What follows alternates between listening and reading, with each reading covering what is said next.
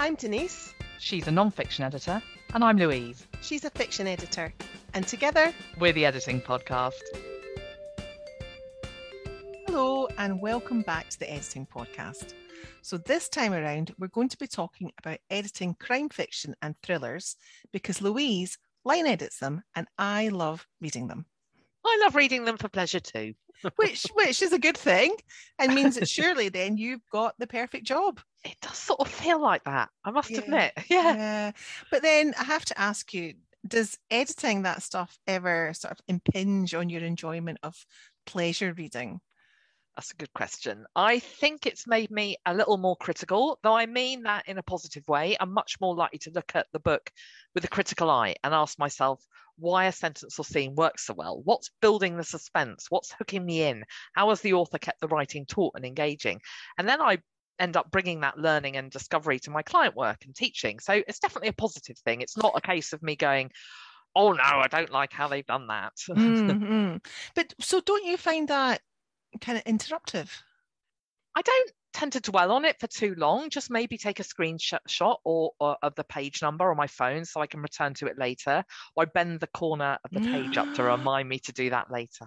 Oh my God, you bad person. You're one of them.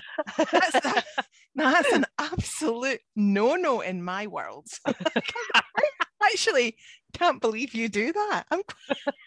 My books are ruined. I'm quite shocked. I really am. Yeah, but I do it all in the pursuit of learning. You do it with love. Oh no. That's I don't know if we could be friends anymore. You need a new podcast partner. Louise really turns the corner of her book pages. Shocker. Yeah. Okay. All right, well, I'll move on. I'll let that slide for the moment. So why don't we look at just a few core things that anyone who's thinking about doing this work needs to bear in mind? And I suppose we should also make it clear that you're a line specialist, aren't you? So for listeners who might be new to editorial work, why don't you tell us what that actually means? Sure. So line editing, as I define it anyway, is stylistic work. I'm looking at the words, sentences and paragraphs to make sure they flow well, that the narrative viewpoint's intact, that the writing is clear and engaging, and ensuring that the prose is captivating, that all the words count and that there aren't too many of them. That's a nice summary. Good. Yeah. And so, but you work exclusively for independent authors. We're going to be focusing on that side of freelance work today rather than working directly with publishers. Yeah, that's right. All my clients are indie authors. Okay, then. So the first thing I'd like to know is, what do you think is distinctive about editing this genre of fiction? So I think of it in terms of transgression and twists. That's what, for me, sets it apart. So the transgression, the rule bending, the law bending, the law breaking, the offence. The murder. Yes, more often than not. Only you can say it like that. So the transgression is what lies at the foundation of the story. And then the plot twists, the surprises, are there to add the magic. And that's what I love about a great thriller or crime novel. I think that's what sets this genre apart from others. Yeah, that makes sense to me, definitely, yeah. So, well, then the second thing I'd like to ask is, what does a good line editor need to be looking out for? And I mean that broadly, because I know it's a difficult question to answer in a short podcast, but if you could sum it up.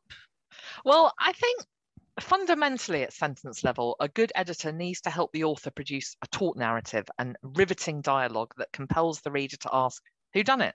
What did they do? How did they do it? And why did they do it? And no matter how well the story is structured broadly, if the line work is shoddy, readers are less likely to engage, less likely to care.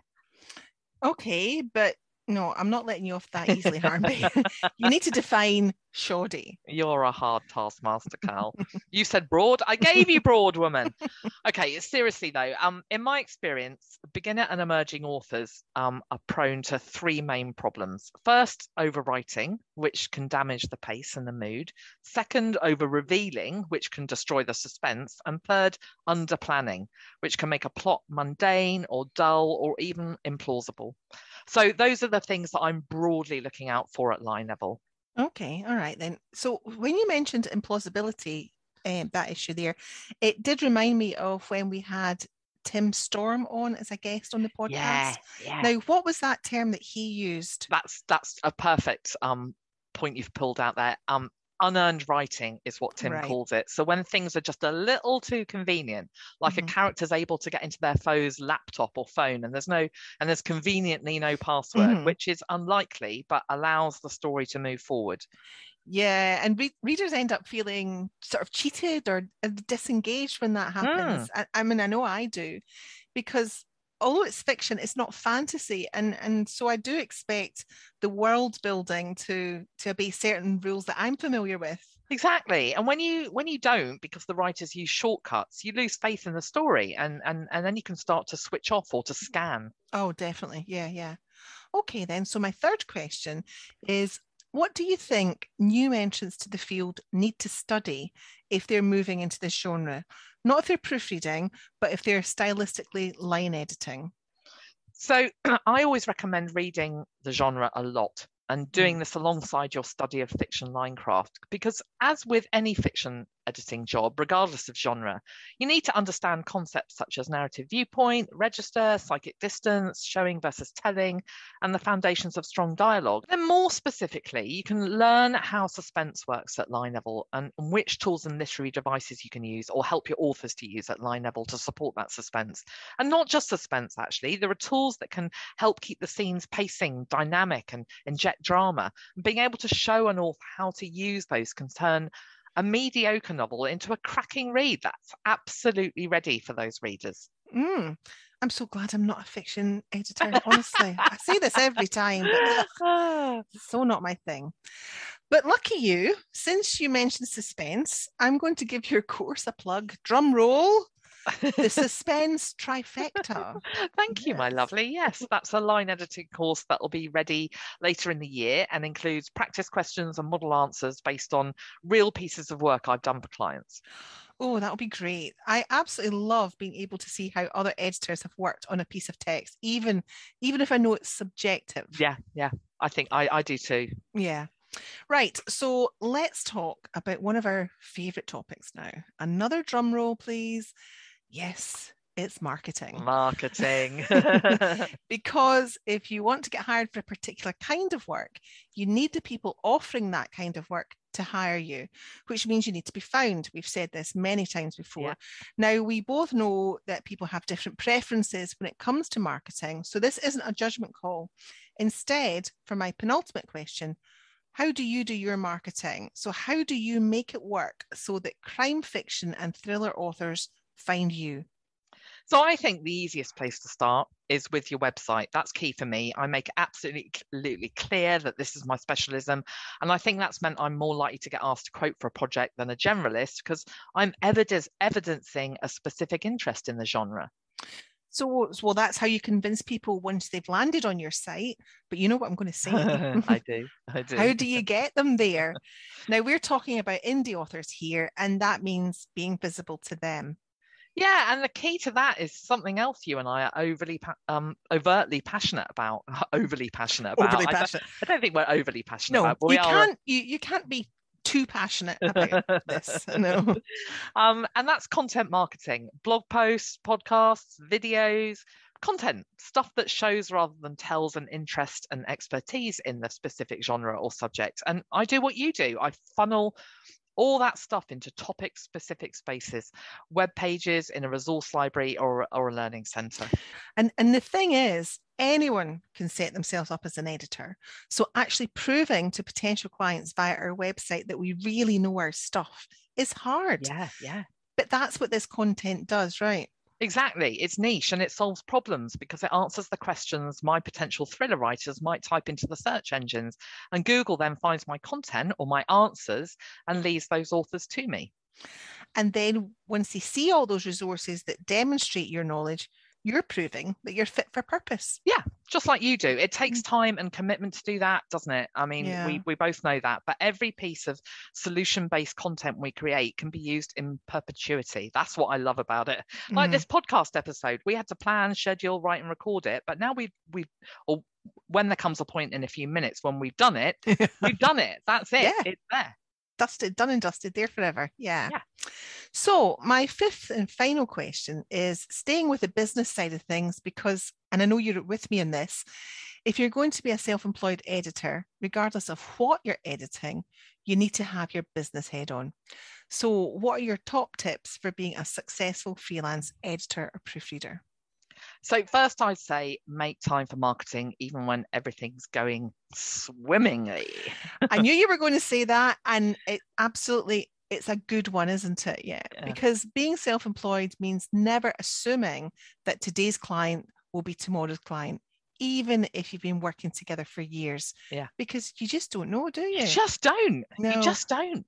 You know, a client might no longer have the budget for your services, or they might decide they don't want to write anymore, or they might just give up writing that genre. You know, they could change. Yeah. Or if it's a publisher, they might trim their freelance list, or your main contact might leave. So it's best to promote your business regularly. Yeah, definitely. And whatever method of promotion that you favor, you should keep at it. Yeah. Yeah.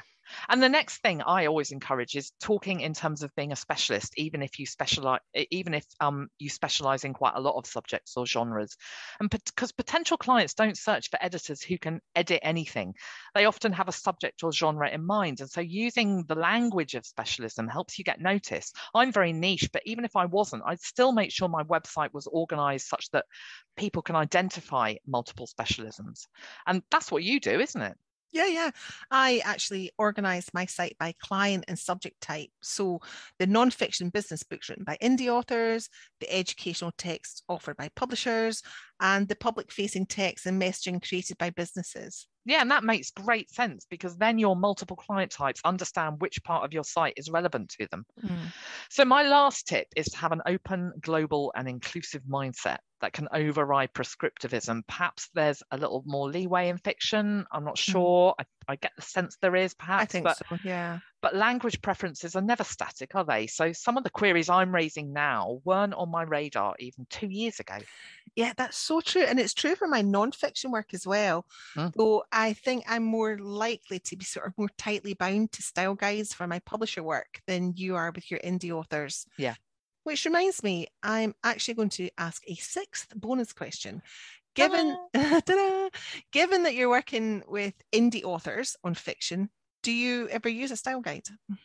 I'm kind of in love with the Chicago Manual of Style.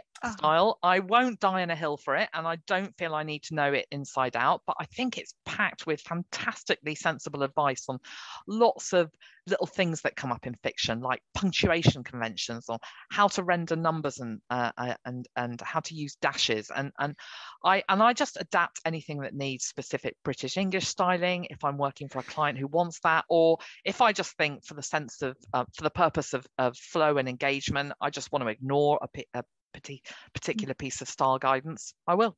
Yeah. And there's a perfected style sheet for it too, isn't there? I know. It's to die for when it comes to consistency checking. Yeah, it is, isn't it? Yeah. Well, thanks, Louise. That's it. 5+1 things you need to know if you want to line edit crime and thrillers. And that's a wrap for this episode.